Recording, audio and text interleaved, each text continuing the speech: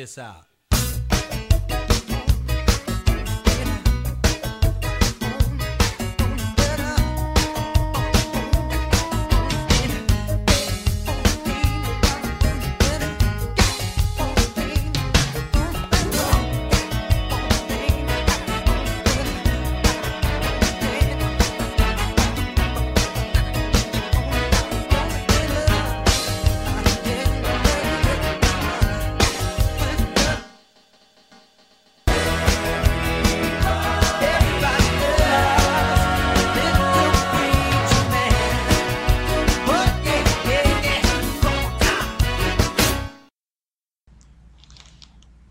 Okay, well, welcome to the, what do we call this today? Oh, this is the Foundations Podcast. Hi, Pastor Paul. Hello, Steve.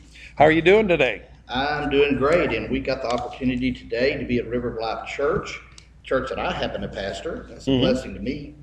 And we have an audience today, and so if you're listening to this podcast, well, we're on Facebook as well here today. Yes, we are. We have Facebook. Our Facebook page has been getting a lot more listeners, and there's been a lot of people just over the last week that have joined and liked the podcast page. We want to make sure that we welcome you. If you're downloading and listening to this, welcome. We love having you. Tell somebody else about this and let them know so they can like the page too, and they can come and listen to these podcasts. And now, Pastor, what are we doing tonight? Well, what we're going to do is we're going to answer some questions. And by the way, these questions came from the River of Life members. And so we're going to do our best to touch on them. We're not going to, get into them real deep, but we're going to try to spend a little bit of time with them. Yeah, you said something about a stopwatch tonight. And I've got it right here. You have it right here. Okay, good. Because if we ask a question, we could roll off on a tangent for a long period of time. And from there, we could take up the whole hour with those. So we have sheets before us here, and there's some questions. Now, okay, I'm going to read the question here, and we can bounce this back and forth. The first one talks about, let me see. It says this: what are the biblical apocrypha books? And is it okay to read some of them? Okay, well, this is a good question. All of our English Bibles that we have today does not have this in them. If you would have been around in 1769 and had a King James Bible, or before, you would have it in there. And when we talk about apocryphal books, we're talking about things like the Maccabees. We're talking even about the Susanna. There's the, what other? It's not Susanna, is no, it? It's what I thought about the first time I ever saw it. Yeah. And anyway, there's just different ones. The Book of Enoch is also in that list. And so the question is, well, is it okay to read them? Well, the answer to that is yes, because some of these end up in the New Testament, such as the Book of Enoch. It ends up in Jude. Yeah. In fact, he quotes directly from, I believe, Enoch.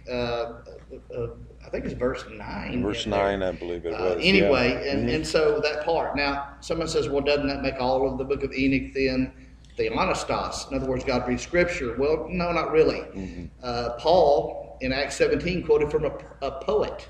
Yes. On Mars Hill when he was giving his defense of the gospel. That doesn't mean that everything that poet wrote was theonostos, but it does mean at least that little part that we find in our Bible. Yeah, I believe in the Old Testament there was some references to mythology of the region too, as well as you were talking about that. So no, it did not. But what I want to first of all, what is an apocryphal book? Apocrypha, there's two things. First of all, you got the New Testament, the Old Testament. The Apocrypha were books that were not deemed appropriate, or not what we would call like you said, the Anastas, or that would actually become a part of the Bible that we have today. Right. Okay. And we talked. You named a few names. Esdras was one. Ecclesiasticus. The Book of Wisdom. Book of Wisdom, and all that. There's like about 12 or so there. Then there's what they call a pseudepigrapha, And pseudepigrapha were more Older Testament type of books. I remember back from my old Hebrew days that were not included as well. Now, who made the decision of what books should be in the Bible? And that is the issue of controversy that, well, still people are very confused about it. Who determines what is canon? And that is the question that, well, because the Orthodox Church has a little bit different canon than we do. Yeah. The Catholic Church has a little bit different of a canon. They do. And so basically you had numerous councils, especially if we're talking about the New Testament. The Nicene Council. Now, they didn't. They kind of give their stamp of approval. Yeah, that's all they did. They just basically said, what are the churches using? I mean, what is? And by the way, when we talk about canon, there were some books that we have in our Bible now that took a little while to get in there for a recognition.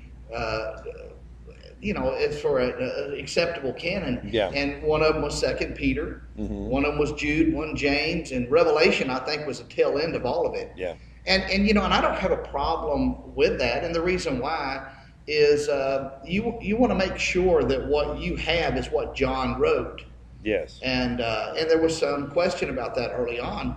And because you don't want a bunch of books with a bunch of dragons and all kinds of stuff in there. That you know what I mean? If it's not what John wrote, and so no one actually made a canon, but what it was a recognition, and part of what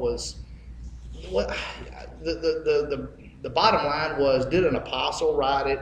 Did an associate of an apostle write it?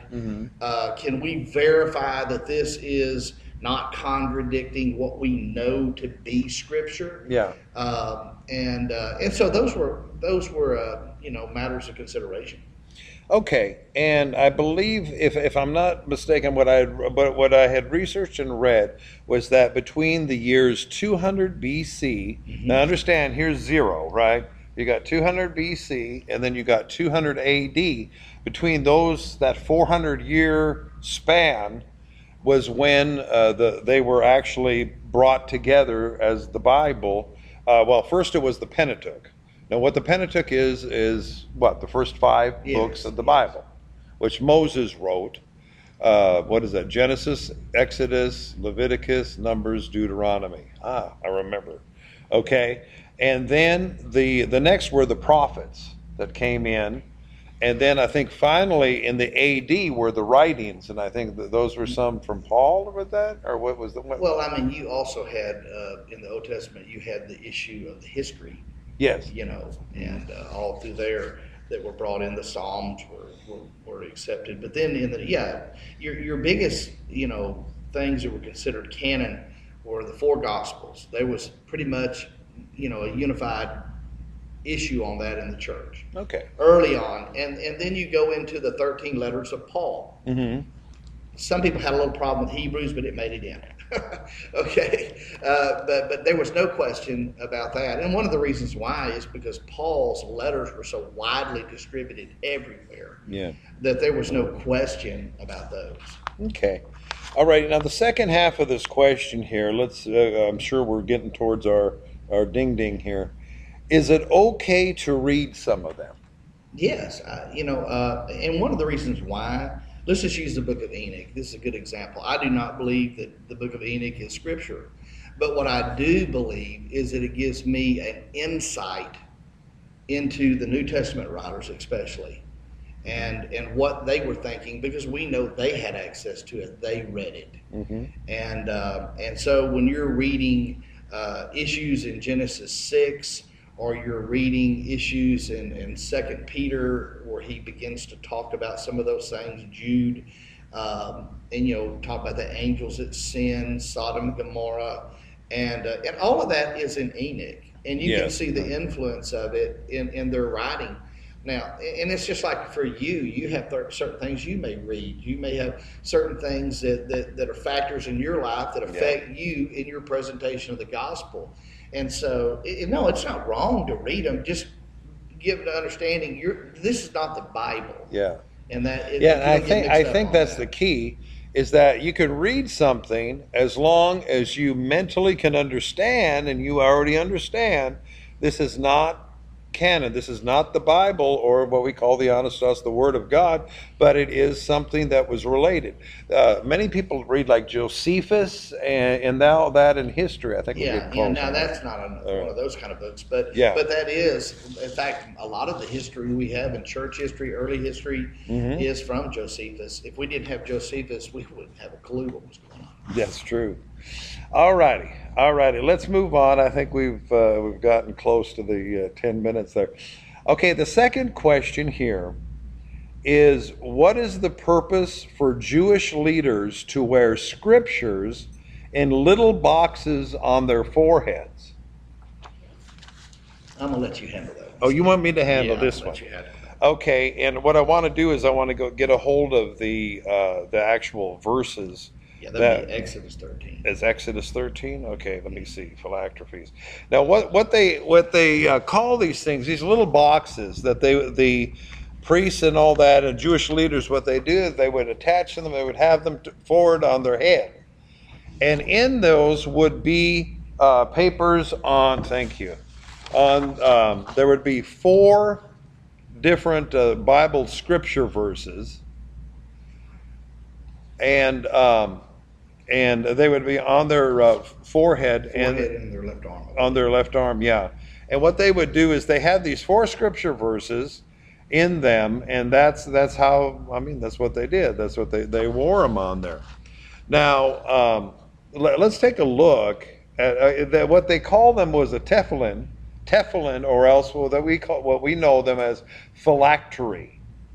What a phylactery is what this is. Now, sometimes called tefillin, they're small square leather boxes containing portions of scripture worn by conservative and Orthodox Jews during prayer services.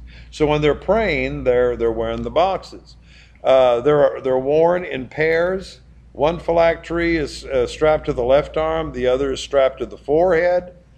And during the weekday morning prayers, the word phylactery comes from a Greek word meaning safeguard, protection, or amulet. Now, okay, so this is what they're doing, and then there was. What I'd like to do is take a look at the verses here, Exodus 13, 1 to 10. Let's do that real quick here. Exodus 13, 1 to 10. Man, this thing has a lot of maps in it. Okay, let me get there. I'll look at the Matthew. Yeah, why don't you look at that other one? Okay. All righty. Exodus 13, 1 to 10. Okay. My word. Okay, it says, "And the Lord spake unto Moses, saying, Sanctify unto me all the firstborn, whatsoever openeth the womb among the children of Israel, both of man and of beast, it is mine.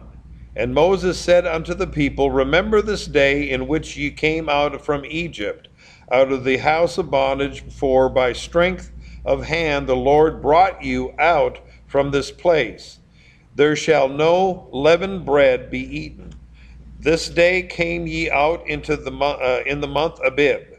And it shall be when the Lord shall bring thee into the land of the Canaanites, Hittites, Amorites, Hivites, Jebusites, which he sware unto thy fathers to give thee, a land flowing with milk and honey, that thou shalt keep this service in this month.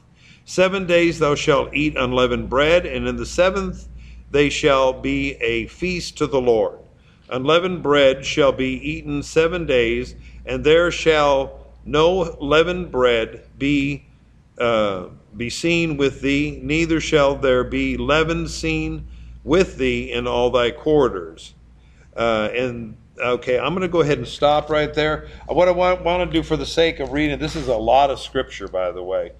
And let's the four verses 13, 1 to 10. You got 11 to 13, 11 to 16. Then you have Deuteronomy 6, 4 to 9, and 11, 13 to 21. And what a reminder. That's, it's a reminder of where they came from and the whole Jewish history. But it also took upon a different form. In other words, it became almost a tradition that went far beyond it. And Jesus actually addressed it over here in Matthew 23. Mm-hmm. And let me just read it. It says, "Then Jesus spoke to the crowds and the disciples, saying, 'The scribes and the Pharisees have seated themselves in the chair of Moses. Therefore, all that they tell you do and observe, but do not do according to their deeds. For they say things that and do not do them. They tie up heavy burdens, they lay them on men's shoulders, but they themselves are unwilling to move them with so much a finger. But they do all these deeds to be noticed by men, for they broaden their phylacteries.'" That's what we're talking about. Yeah, broaden their phylacteries. "And they lengthen the tassels of their garments, and they love the place of honor at the banquets and the chief seats in the synagogues." And anyway, basically called them hypocrites. Yeah. That's right when I saw the word phylactery, that's what came to mind. And Jesus actually getting after them for all of that. But it was used during the prayer service and that when there were scriptures and all that. And you know what, Pastor? It reminded me of the Wailing Wall. How many of y'all have heard about the Wailing Wall?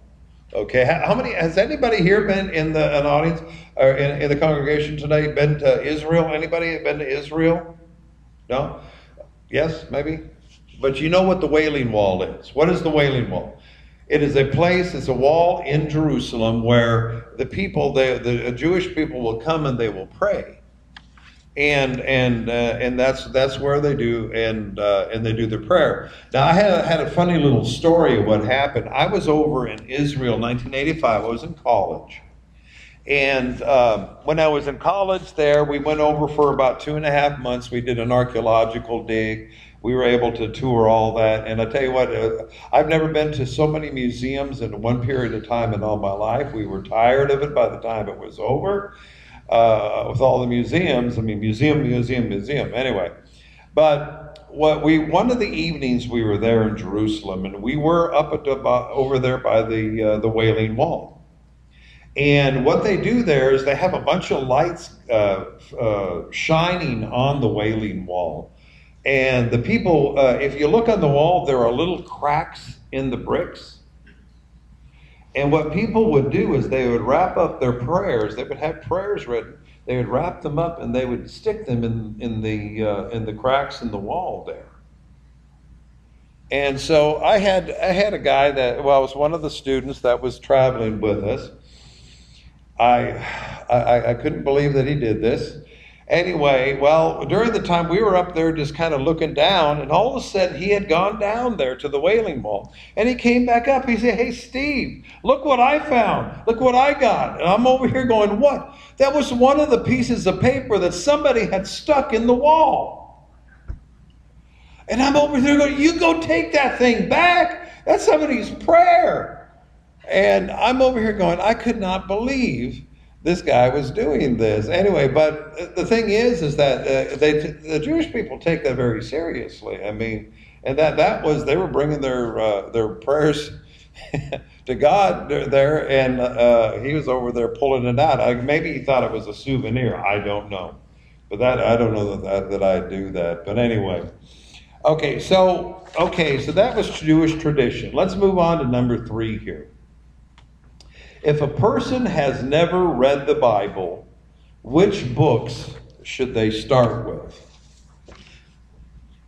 Well, I guess if they have had no exposure to church, let's just assume someone's never been to Sunday school, they've never ever been. I would recommend, them to have a certain pattern or a way to start. Okay. I would probably start with the book of Mark. It's easier to read about the life of Jesus. I mean, assuming that this person's accepted Christ and they've been truly saved.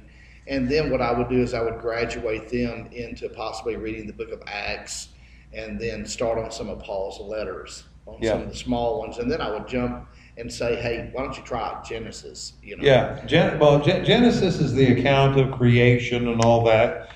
In the Old Testament, I think that would be a really good book. What about Psalms? What do we think about Psalms? Psalms is a very emotive book. Yeah, but the problem with the Psalms is until you have a really good foundation, there are some, I may not be pronouncing this right, imprecatory Psalms. Okay. So it's kill them all, you know what I mean? And I'm not saying that's not theonostos, but that's not how God wants you and I to operate. Yeah. In the New Testament, our Bible tells us very clearly that we don't wrestle against flesh and blood, but against principalities, powers, rulers of the darkness, and spiritual wickedness in heavenly places. David wrestled with flesh and blood. He did. Okay, so that's a distinction that some people still today can't understand. Yeah. Well, yeah. Well, I think, isn't it Psalm 52? Is it 52 that is David's prayer of repentance? No, 51. 51. Okay, I knew it was in the 50s. But the Psalms also has 150 chapters, so that's a long drive,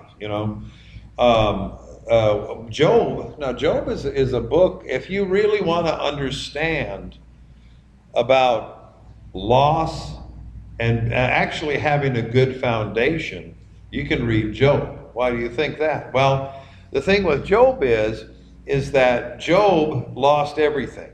I mean, he lost it all.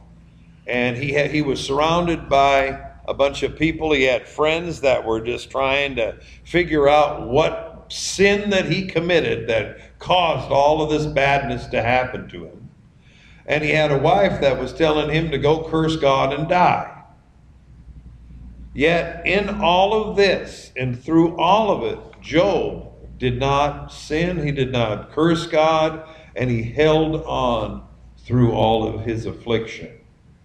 And I think last night I asked a question. I said, talked about that if there is one thing or anything that can happen to you where you're going to lose that you're going to get so bad and all that you're going to turn your back on God, then there is a foundation crack. There is something wrong with your foundation. And any of us, me too, if there's something wrong with the foundation. And Job, I think, is a good book if you really want to understand loss and holding on to God. Yeah. What about Revelation? I think about, in fact, the next question we have is going to deal with eschatology, but, when I think about Paul and he goes to Thessalonica, and I think he's there 3 weeks, if I've got my weeks right there. It's the shortest stay he ever was anywhere. Yeah. And he writes 2 letters, 1st and 2nd Thessalonians. Okay. And interesting enough, what does he deal with him about?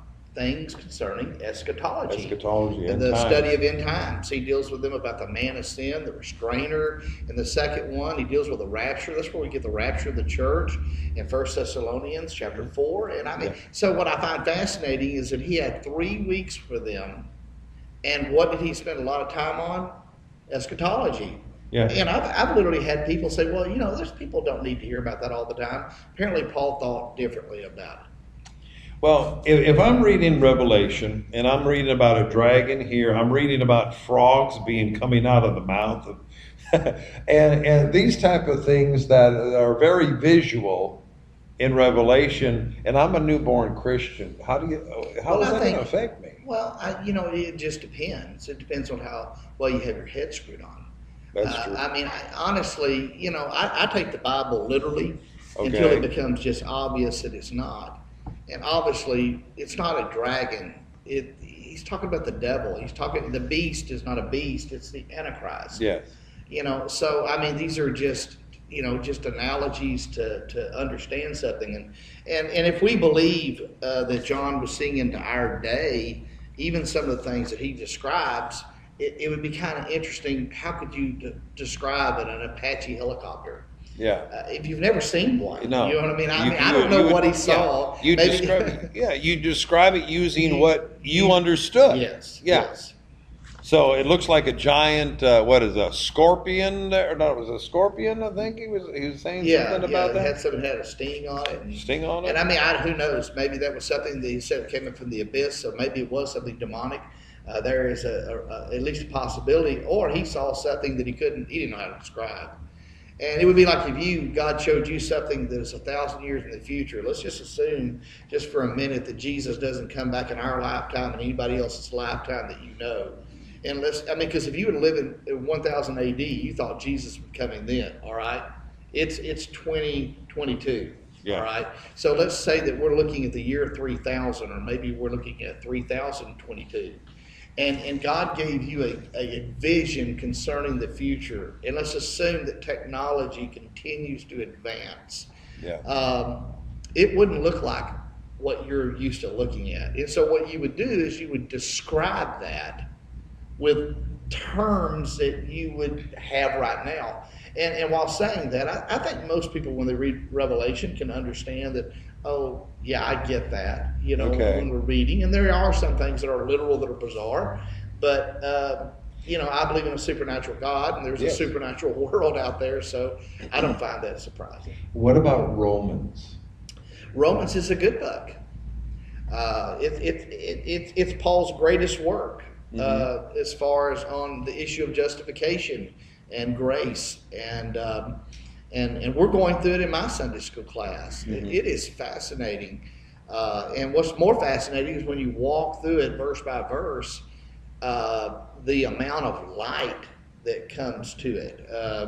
That has been fantastic. I tell you what, I think I've enjoyed chapter 3, 4, and 5 more than anything else that we've looked at so far. Yeah. Yeah. Now, if I'm a new Christian, I'm reading through the Gospels. Okay. So I got Matthew, Mark, Luke, and John, and I'm going after that. I'm over here. Doesn't this stuff repeat itself? As a new Christian, you're going to look at that, and how are they to reconcile the Gospels? Well, once again, that's why they need to be a part of a church. When they have questions, they need to be encouraged to ask those questions. I realize I've been walking with God for a while, so I'm going to be kind of careful how I say this. I believe what God said. That's my faith. I believe this is the Theonostos. And I don't question the nature or the character of God. I can read 1 Samuel chapter 15. It doesn't bother me. It looks like genocide, but it doesn't bother me. Why? Because if that's what God said, then that's what God said. And as I've told people in a way that they can all understand it, you can either accept what God said or you can fight against it. Jesus is either a rock, Peter said, that you build on, or he's a rock that you stumble over. And so part of the fear of God, by the way, this is a concept in Romans 9. Yeah. He is the potter. We are the clay. And there's questions that Paul asked in regard. By the way, that first concept came about in Jeremiah. But we'll get past that. That is a truth right there. And so, I think that's one of the things we teach people. We teach people the fear of the Lord. It's the beginning of wisdom. It's the beginning of knowledge. And part of that is just to come to an understanding that no one understands everything. Paul said we see through a glass darkly, but then face to face. I've come to the conclusion that I'll never understand everything, but I'm comfortable with that. Yeah. Okay. One last comment on this before we're going to move on to the number 4. But the book of Proverbs, we're going through that on Wednesday nights right now, but they used to say, and I've heard a lot, that Proverbs is good for young men. Yes. But it's good for young ladies. Of course. And to know that, behave yourself, don't be running with the wrong crowd, don't be doing things that you shouldn't, and all that. But again, I think I'm going to reiterate one thing that you said, was that it is really important to be in church. Yes. To be a part of a church where if you have questions, you need to be able to bring them to your pastor, that type of thing, and also be in a Sunday school class so you can be learning the Word of God and furthering your studies. Okay, here we go. If only those who believe Jesus get to heaven, which is true, and they are all kings and princes and rulers, who are they ruling over? And that's to me, I was so happy we got that question. I really was, because once again we're dealing with eschatology, end time events. Okay. And both Steve and I and the church here, we have a premillennial belief system. Yes. And within that, we are pre-tribulation as far as rapture. Now, when I say we're pre-trib, I mean, we're not dogmatic about it. If you want to have a different opinion, you can. We respect everybody's right to be wrong. Mm-hmm. And but thinking in terms of that, let's just kind of get a little timeline so we can answer that question. First of all, the most immediate event we're waiting for is what we call the catching away, the rapture of the church. Yeah.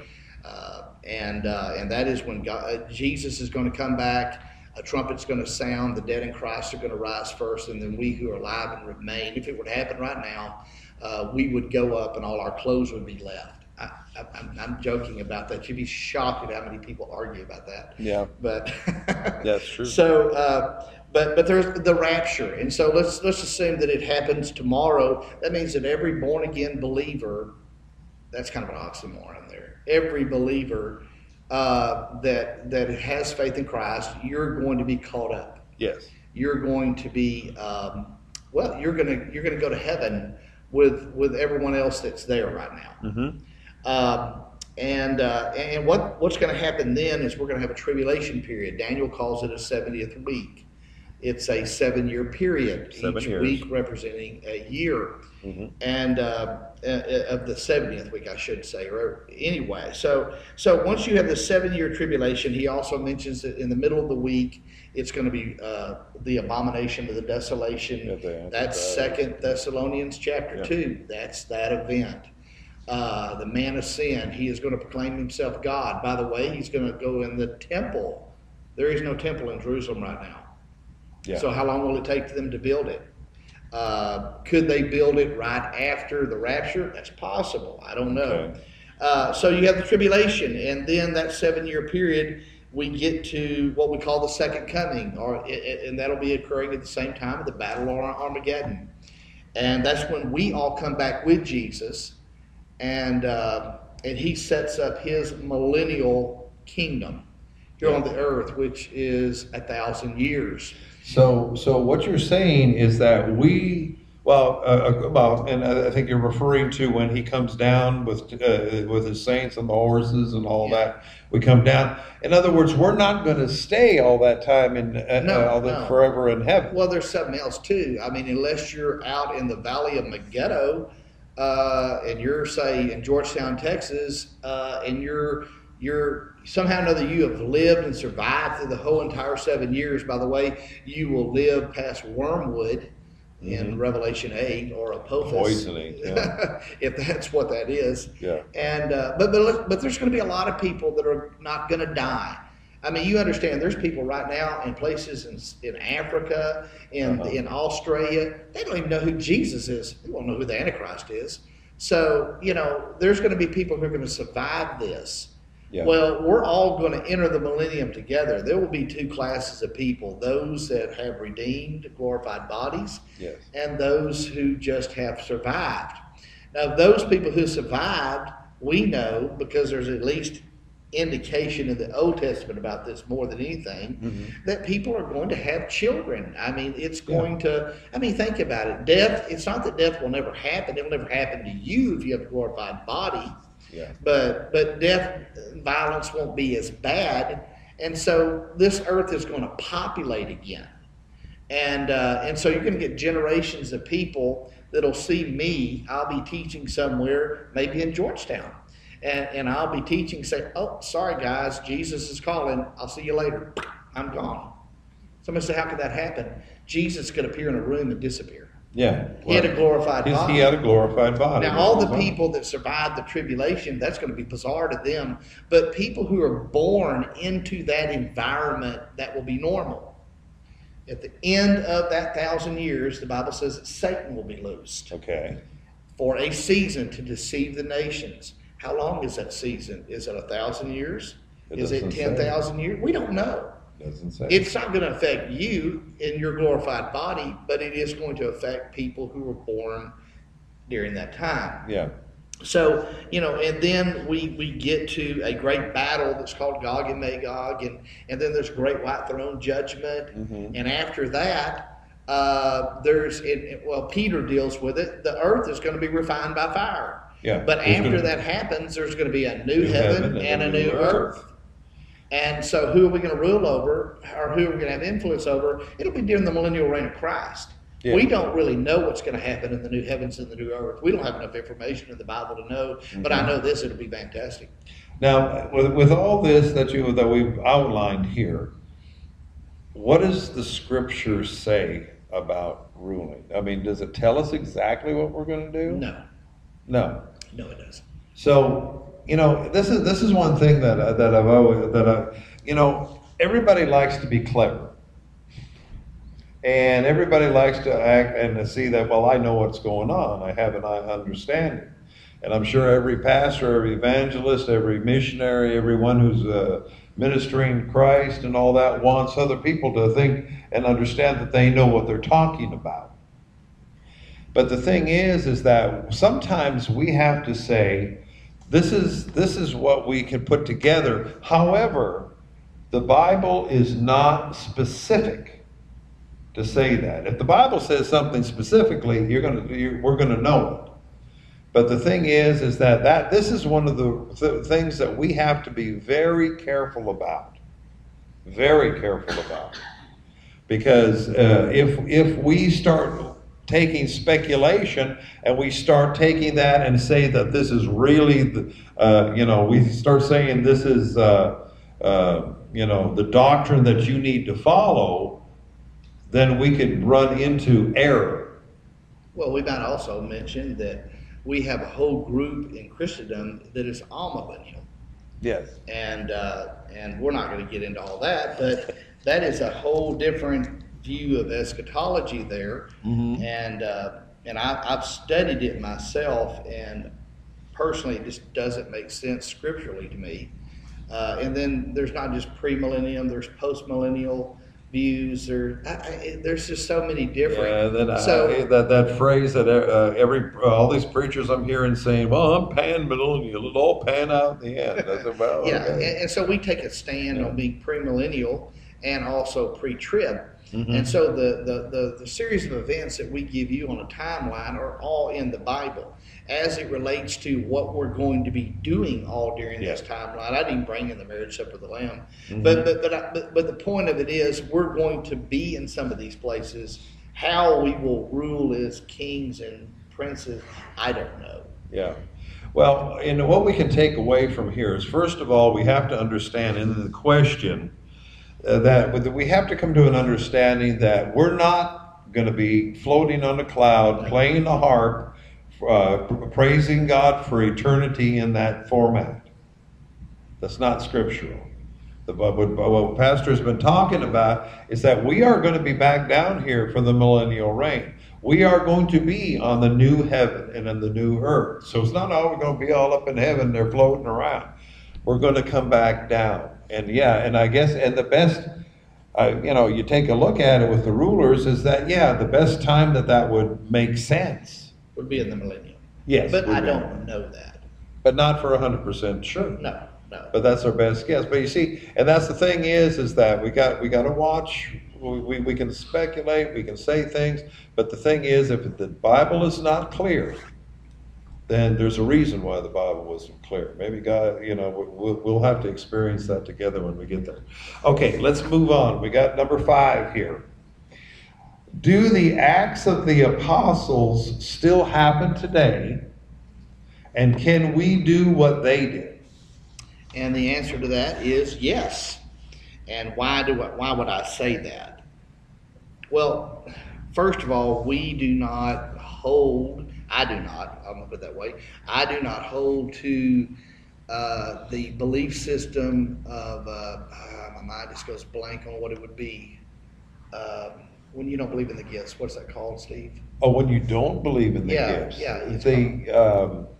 Well, let's move past it. Okay, we're not that. I can't even think of how to even say it. That's because I'm not that. Truly not in the right frame of mind, right? I was going to say that. No. But why would we say yes? Well, first of all, there's no indication cessationism. Cessationism. Yes. Okay, we are not those.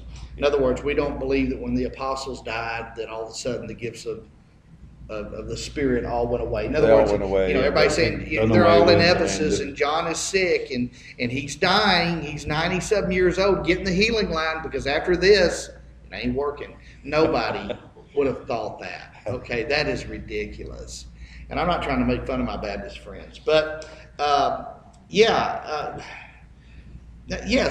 of course these things should. And why the bedrock of it is 1 Corinthians chapter 12. Yes. And by the way, we could also include 1 Corinthians chapter 14 in there. But what is Paul writing to the local church? And I want to make a big emphasis. It's a local church. Yes. Of Corinth. He's writing to them about different gifts of the Spirit. And he lists 9 different manifestations, everything from a word of wisdom to interpretation of tongues. There's 3, we kind of like to divide them into 3 revelation gifts: word of wisdom, word of knowledge, discerning of spirits. There are the gifts that reveal something. It's God revealing how he does it. And then there's gifts of power. Those are just terms. That would be special faith. I call it special faith to distinguish it from saving faith. And so it's special faith, working of miracles and gifts of healings. And then there are vocal gifts that are prophecy, various kinds of tongues, and the interpretation of tongues. And these are all by the Spirit. He's the one that distributes them. He is the one that wills them to happen. And so Paul wrote that to Corinthian believers. Might also mention that 1 Corinthians is a scathing letter of what not to do in the church. Oh, yeah. Okay. But he still wrote to them about it. Yes. And so when I read that, if I look at, first of all, Paul wrote that. I look at the Corinthian believers. There's nowhere in that context that anyone would have ever thought that these gifts would cease at some time. Okay. And so if we even look into history, we've seen these gifts of the Spirit all the way through church history, even to our present day now. I'll just relate to you just my own experience in this area. In 1984, I was at Southwestern Assembly of God. It was college then, but anyway. And as I was coming out of a very boring chapel service, and I started to go down the stairs. I put my hand on the rail. And as soon as I did, I'm not thinking that God's going to speak to me. And I realize this is odd because it's subjective to you. So you don't have to believe me if you don't want to. But I sat there and the Spirit of the Lord spoke to me and he said, I want to use you in the gifts of healings. Okay. Just like that, plural on gifts, plural on healings. I stopped. I knew it was God. I knew he had spoke to me. Well, I had never heard anybody say it like that. Okay. All right. So I went and got my King James Bible, and it doesn't say gifts of healings there at all. But I kept on reading down, and later they were called gifts of healings. And by the way, it is plural in the Greek. In every place it's used in 1 Corinthians 12. And so the first thing I thought was, man, Jesus knows the Greek. You're just stupid when you're young. And so that was fascinating. And so I'm not saying that is proof that we have biblically, but I'm saying what Paul wrote to the Corinthians about, I'm seeing God do that in my life, and probably you can see God doing that in your life. Now, that's not our proof for it. Our proof is Scripture. And so my experience must match Scripture. Yes. And if he was giving gifts of healings to the local body at Corinth, and he was giving words of a word of knowledge or various kinds of tongues or whatever, then I believe we should have an expectancy that God would do that today. Okay. Let me take 1 Corinthians chapter 13. I remember I was one time I was sitting or standing. A friend had asked me to go to church in a certain church denomination, and they did not believe in speaking in tongues or what have you, and so they pulled out this verse, and they as possible proof that it didn't happen anymore. It says in 1 Corinthians 13 verse 8, it says, "Love never fails, but whether there be prophecies, they shall fail. Whether there be tongues, they shall cease. Whether there be knowledge, it shall vanish away. For we know in part, and we prophesy in part. But when that which is perfect is come, then that which is in part shall be done away." Yeah, and I could agree with that. The issue is, what is the perfect? Yeah. And that is a matter of biblical interpretation. If you are a cessationist, you would say the perfect is when the canon of Scripture is complete. Well, the problem with that is when you go through the history, you're going to have a hard time putting your finger on that one. And the problem is you already have a difference in canon with the Greek Orthodox, the Catholics, and then the Protestant church. So, I mean, I guess, it's kind of wild. The other one is the Isaiah passage that's quoted. I think it's Isaiah 11. And some have said that because the temple was destroyed in AD 70, that means that all the gifts of the Spirit ceased. Well, the only problem is that, I guess in 1948, when Israel became a nation again, they all got reinstituted. Mm-hmm. Well, nobody's dumb enough to believe that, so why would you be dumb enough to believe the other? They just shut down for a time. That's got nothing to do with it. Yeah, no. And so, and by the way, that passage in Isaiah doesn't have anything to do with the other of the destruction of. Anyway, so but like I said, when you're stretching, and what I believe when you talk about the perfect is if you believe that the perfect is the canon of Scripture, then that means knowledge has passed away. Well, has knowledge passed away? Has knowledge passed away? Well, there's a lot of dumb people out there. I mean, stop and think about that. When you read that text, there's no way the perfect can be the canon of Scripture. The perfect is when you and I have glorified bodies. Yes. Yeah, I mean, if this is the perfect, I'll tell you what, we're in sad shape. So when that which is perfect has come, say we are in our glorified bodies, we're in heaven, or we're glorified bodies, whether we're in heaven or say back the millennial or what that is, then there's not a necessity at that point for tongues and for that. No, not in that situation. No. And someone could argue, what about the millennial reign of Christ? Well, you're going to watch people pop in and pop out of their. I mean, that's not supernatural. You can make a pilgrimage to Jerusalem, and guess who you can see? Jesus. Mm-hmm. He's going to be reigning in Jerusalem, and it's that's going to be a fascinating world. Let me see if I have enough time here. Yeah, I got 3 minutes. Okay. Mark chapter 16. Okay, and it says, "These signs shall follow them that believe. In my name shall they cast out devils, they shall speak with new tongues. And they say, if they did drink any deadly thing, it shall not harm them. They shall lay hands on the sick." It goes on. They shall lay hands on the sick and they shall recover. Now, there are some Bibles that don't include that scripture. Well, that's involved with textual criticism. Okay. And that sounds negative, but every translation that's ever been, we'll just start with the King James to just the updates on any other new ones that are out. Mm-hmm. Every one of them have to make choices, especially in the New Testament, about what they consider is theonostos. If we believe in a verbal plenary interpretation or inspiration, then we believe that wherever God put the words and whatever word order they were and everything is God breathed. That's where they should so be. Yeah. When you say you have a whole bunch of manuscripts of Mark, and you don't, and some of them don't include the longer ending. By the way, there's 3 endings in Mark. There's a short one, there's a medium one, and there's a longer one. And so then the question is, which one did Mark write? You see, because the bottom line is, I want what Mark wrote. I don't want what a scribe decided to add into it. Now, there are 2 major variants that are 12 verses apiece in the New Testament. There's only 2. Most all the other ones are also insignificant. They're spelling differences. People couldn't spell back then just like they can spell now. That includes me. All right. Thank God for word check and all that. All right. So these 12, and what are they? They are the longer ending of Mark, and there is the woman caught in adultery.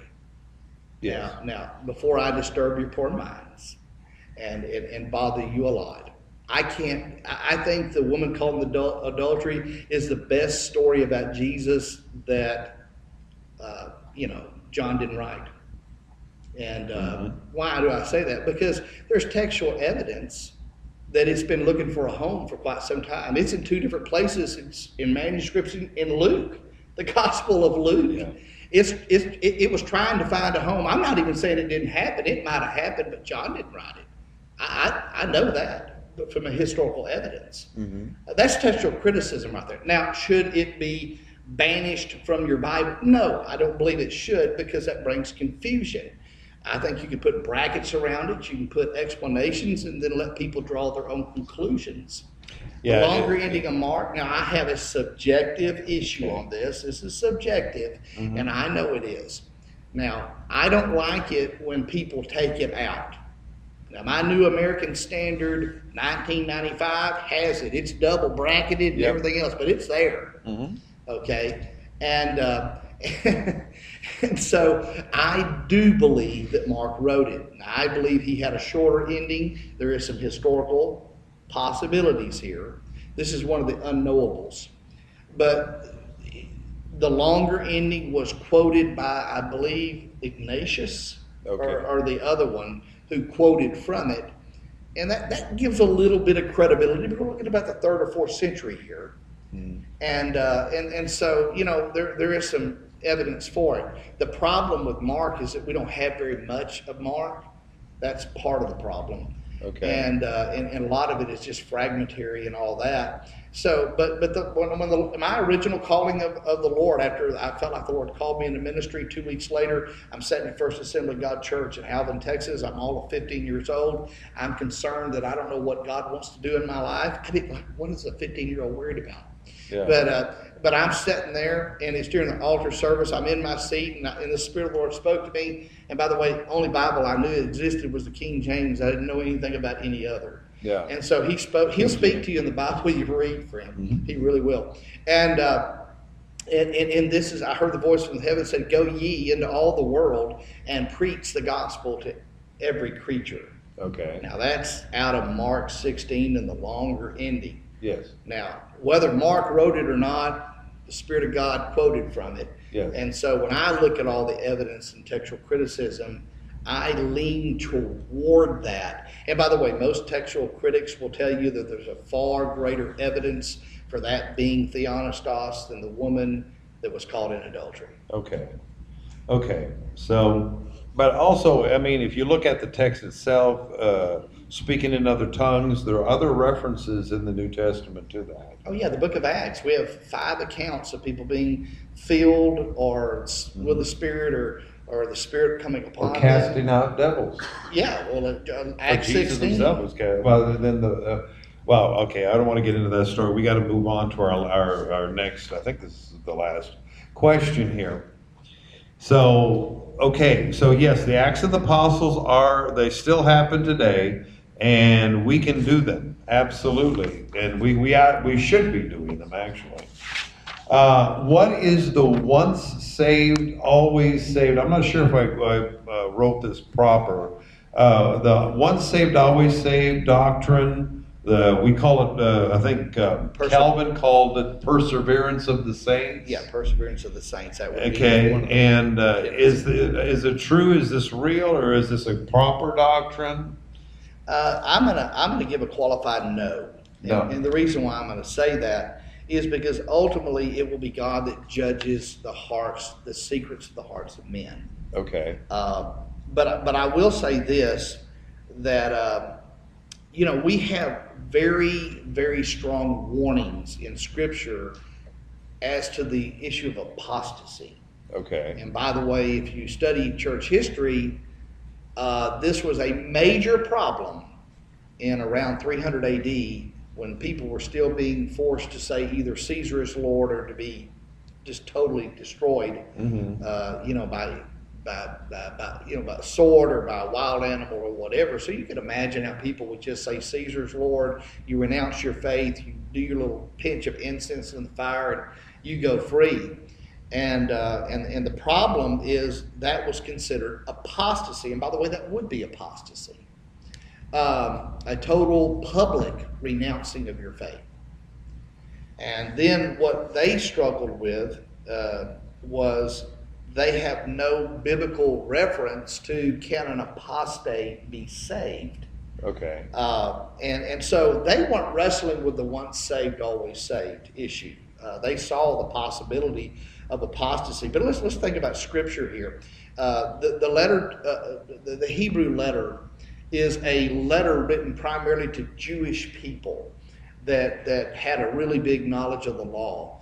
It's not a letter written to Gentiles, even though we read it, but you almost have to read it through that lens. And so there's all kinds of issues that this is a better covenant, better promises, Christ is superior to the law of Moses, and on and on. And in that, there's two warnings in Hebrews 6 and Hebrews 10. And the warning is on apostasy. And what that is anyone that would count the blood of the covenant as an unholy or unworthy thing and would go back to the law in order for their justification, that was considered a sin that there was no repentance for. So let's get this, let's kind of outline this a little bit.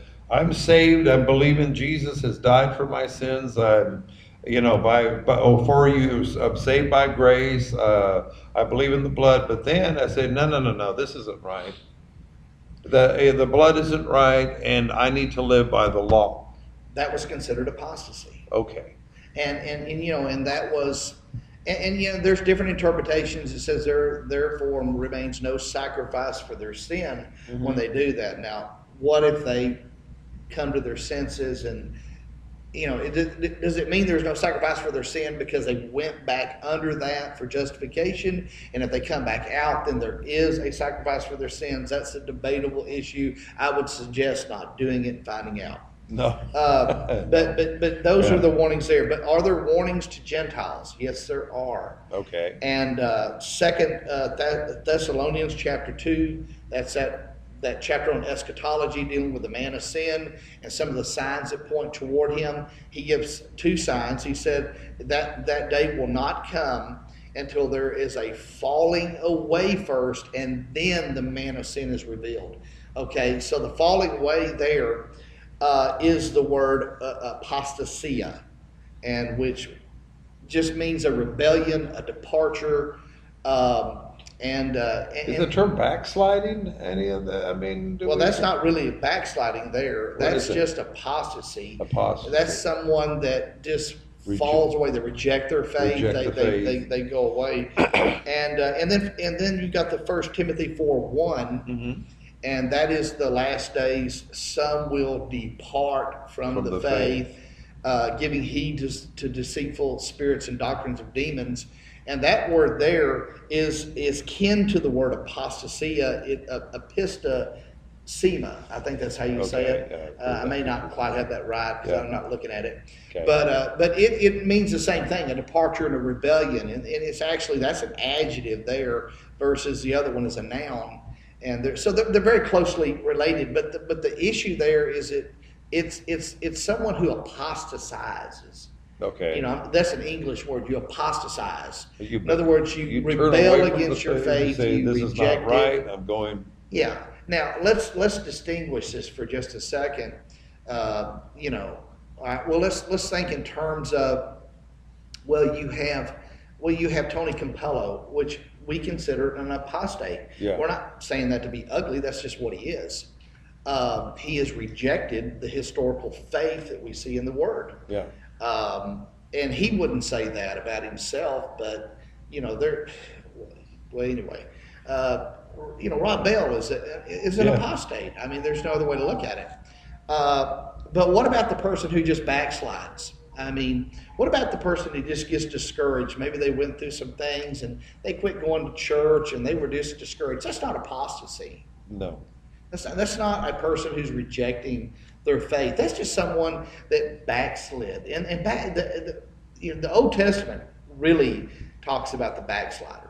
And so Israel was a backslider constantly. Yeah, constantly. Back and forth. God still works with Israel, and he does it today. So let's make a distinction between someone who backslides, someone who gets discouraged, someone who maybe quits going to church, and maybe they start drinking, they start doing other things, or maybe they start cheating on their wife, and who God knows all the kind of sin we can get into. Yeah. But that's not apostasy. Mm-hmm. Apostasy is when I actively reject my faith, and I don't believe Jesus. I don't believe Lord. it anymore, and you tell other people that it's wrong. Yeah. I mean, you start seeing them doing that. The guy that this is interesting right here. The guy that wrote the book about dating, I think it's Josh. Somebody, what's his name? Josh.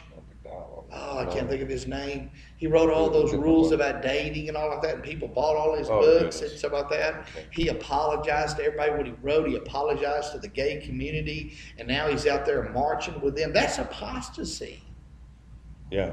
Yeah, so most people aren't doing that. I mean, and the reason I bring that out is I don't want anyone to go away thinking, man, I love Jesus and I want to walk with God. And it gets to the point now, and back in the day, you had Calvin and you had Arminius. Yes. Okay, and they're back and forth. Calvin, he had, and as part of his doctrine, the perseverance of the saints. That's how they would have answered that. They said if somebody quits going to church and they quit serving God, that just means that they were never really born again. And that is an oversimplification of that issue. The truth of the matter is, yes, we should persevere. Okay. And once again, if the foundation is faulty, if there's anything that could happen to you right now that you would just quit going to church, you would quit serving God, then you don't have a good foundation. No. No. And that's it's not a good place to be at. But if I'm over here worrying, now let me give you another scenario real quick here as we're getting to the end here. Okay, I'm going about my Christian life. I know the rapture is going to happen at any moment, right? And the thing is that what happens if I stub my toe, shout out a curse word, and then I drop dead? You're going to go in the rapture because we're not saved by our works. Oh, we're not talking about the rapture. If I drop dead at that point, I'm going to go in the rapture. Okay, all right. Rapture, drop dead, either way. Okay. Yeah, no, I mean, the grace of God is bigger than that. I mean, because if you think your performance is what's going to get you in heaven, well, I've already got bad news for you. You're lost. Yeah. I actually heard a man say this, but this was a Jehovah's Witness. He said it with such earnest. He said, I just hope I'm worthy when that time comes. You realize what a bondage that is? Now, while saying that, does it say we have the grace of God that we can just do whatever we want to? No, it doesn't mean that. No, but for the person that's over there worrying that, if they stub their toe or they do something like that God's going to reject them. Now, the Bible does say that if you have time and you understand that you've sinned, that the Bible says, what is it, 1 John 1:9, says if we confess our sins, he is faithful and just to forgive us our sin and to cleanse us from all unrighteousness. Yeah, and that's what we do. When we do something wrong, we go to the Lord and we say, Lord, I missed it on that and I sinned against you and I ask you to forgive me for it. Okay. And he cleanses. And you just move on. But the thing here is that we have a lot of Christians today that if they get into something and they say, oh man, then they're so down that they never think, get it right with God and keep pressing on. Keep pressing on. And anyway, there's a term regeneration that we use. Regeneration. In other words, that's a process that a person goes. You give your heart to the Lord.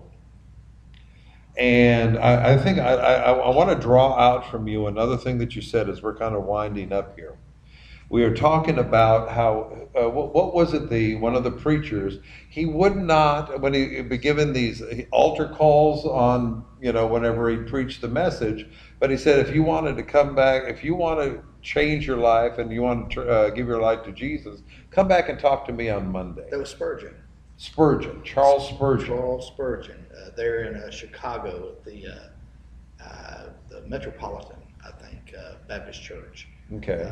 Anyway, and that was one of the things that he was famous for.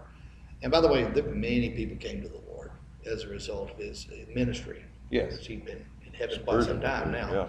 But in fact, in one of my Bible programs, they have a little thing on Spurgeon every single day. I mean, he was called a prince of preachers. And that's what he would do. He would say, hey, if you feel like the Holy Spirit is drawing you to salvation, then you come to my office on Monday. And people said, why? He said, because if the Holy Spirit's really drawing them, then it'll be as real on Monday as it is right now. And I don't want people having an emotional knee-jerk reaction to God. Yeah. And then later, Satan comes and says it's not real. Mm-hmm. They'll know it's real when they come to my office on Monday. And by the way, he had people every Monday, scores of people would come, and he would lead them to the Lord. And but that doesn't mean that we have to do it that way. Charles Finney didn't do it that way. No. But what the point there is, that really speaks towards emotionalism. It really speaks towards, when I start thinking about that, I start thinking about how when a person's a salesman, they say, you got to get them while they're in the moment. Right. But you see, the thing is that when we're talking about salvation and you're living your life for God, and that's going to go on for the rest of eternity. Yes. This is not something that just happens in an emotive state. You're crying, you're all emotional, yada yada. But then Spurgeon, to me, I respected that more because he said, you have made an honest decision. Right. You have made a firm decision that you're going to follow God. You're going to follow the Lord. Of course, he was also famous for saying that if I can get a man to think about his eternity for 5 minutes, he said, I can win that man for Christ. And so you realize what he's saying. I've got to talk to him about heaven and hell. Yeah. It's just not all the goodness of God, so to speak. It's the reality of where we're going to spend eternity. And if we reject Christ, if we reject his lordship, then that is exactly where we'll go. And it's not that God wants that, but that's what's going to happen. Yeah. So, all righty. Well, we have done it. We dealt with 6 questions here. We went into different subject matter, everything from eschatology to Acts of the Apostles to gifts of the Spirit to the Jewish traditions and the Jewish customs, the Bible, the formulation of the Bible, all these different types of things. Now, of course, we did get more questions, by the way, that we will deal with that. And we got a 10 Commandment question, but we don't have time to get to that. Oh yeah, the 10 Commandment question. The 10 Commandments. The issue is are the 10 Commandments restated in the New Testament, and if so, are there specific references? I came loaded for bear. I thought. You're just Well, I think we've exhausted our hour and 7 minutes. Okay. Anyway, we do. Sometimes we go over during the podcast. But okay, so for those people that are listening to the podcast, what I want to say to you is that we're going to continue, I think, within our format, within the podcast now, and deal with some questions that we have, and then that way it'll help. It actually adds to the listening experience. You can learn more, and we can draw out the learning there.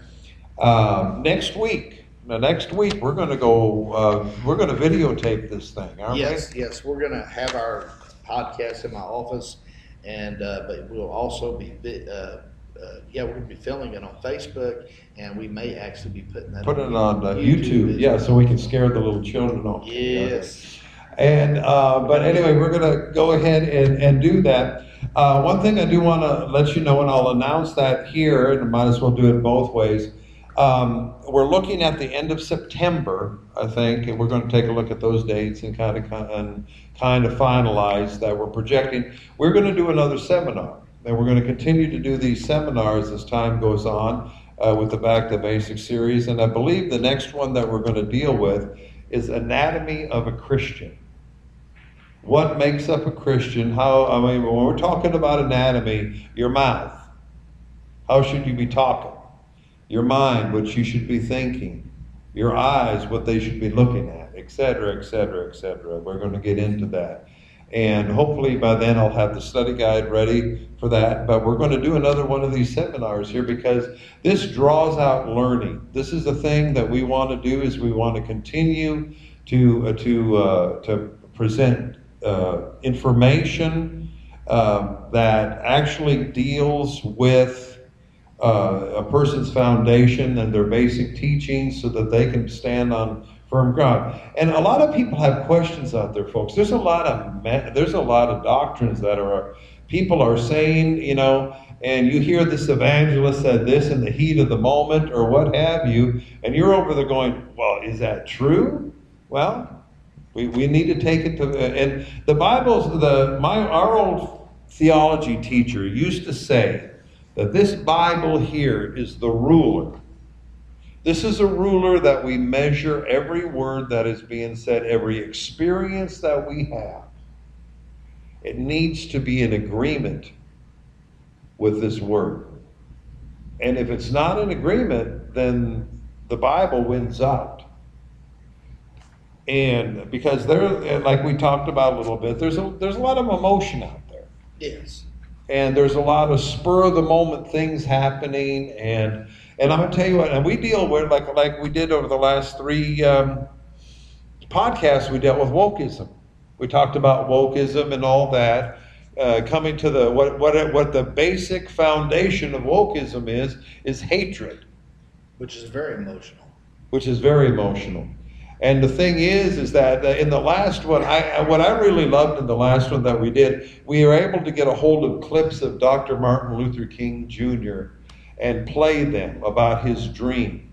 And the last one was called Killing the Dream, in that this critical race theory is being used to really kind of do away with the dream that Martin Luther King Jr. had, because he had visions of where people of all colors and all races could sit down together and not have to have segregation and separate your bathrooms and sit in the back of the bus and all that. And he had that dream, but then when critical race theory comes in, these leaders of them are saying, well, Martin Luther King was naive. He didn't know what he was talking about. He didn't realize that racism is baked into everything that you see around you. And we deal with that subject. And you go, whoa, yeah, but download it. Well, let me just say this, and because I think there could be a perception of a podcast. I mean, we're recording this one live, I get it. But when we're in the office, we've had the Spirit of God come in there. Oh, yeah. And it's been amazing. It just, and sometimes somebody just can't even talk, and so somebody else has to hold it. He don't come all over you. We'll be I remember what I said. Point at the other person. You go, go. Yeah, it can be a very spiritual experience. Yes. And so and we look forward to that. That doesn't happen every one, but this last one. Oh my! Yeah, it was something else, and and not everybody in audio can see that, and they can, and all that. But man, it is amazing, and what that is, that's the anointing of the Spirit of God. Yeah. And so what we believe is that when we're doing these things, we're not just doing them to do them. We're doing it to fulfill the Great Commission to go into all nations, all the world. Mm-hmm. And preach the gospel, make disciples, go into every ethnic group. And we're so excited every time we go somewhere else outside the United States. Yeah. Because we're reaching somebody. Man, you know, I'm over there, Belgium and Sweden and now Canada, and it's you know, humbling. And you see, it is growing, and we're gonna reach out there, and we're doing things, and we continue to network, we continue to grow, and yeah, that's why we're doing it. We're not, you know, Pastor and I are not bored with life, and we needed to figure out something to do. Not that we needed something else to do. No. We already have a lot of things to do. No. Yeah, we have plenty to do. But the thing is that there is a call, there is a need for this. And that's why we're doing it. And by the way, when we're talking about our podcast, and we'll end with this, you cannot even begin to understand how much prep time that we go and do. Even after we've centered on what we do, and each one of us will do our individual study, we'll sometimes take an hour to an hour and a half to go through everything before we ever start recording, just to make sure that we're on the same page. Oh, yeah. And then we do the hour podcast. Yeah, and so it broadside you with a question or two. Yeah, that's what we don't want to do to each other. Ask them something like, what? What? Oh, what? So there's 10 minutes of silence on the thing, you know. So, all righty, let's go ahead. I'm going to wind up this recording and this podcast here. We can continue on. We're going to wind up the service here just in a few minutes. But podcast people out there in that you're listening to this, be back next week. Listen, we are going to, I think we're dealing with the subject of abortion next week, or what's going on. I believe we are. Okay. And what's going on in this country was just amazing, what's happening. And I tell you what, it's like they just unleashed the demons of hell in this country. But anyway, we'll deal with that next week. And thank you for tuning into the podcast. You know, go to Facebook. If you're on Facebook and you haven't liked our page, like our page so that you're getting this feed every time that we release a new podcast. Tell somebody else about it. And then have them tell somebody else so that we can get more people, because we want this to go around, and we're bringing the Word of God, and we want it to spread to those where they go within our world. And God bless y'all. Okay, thank you for tuning in. We'll talk to you next week. God bless you.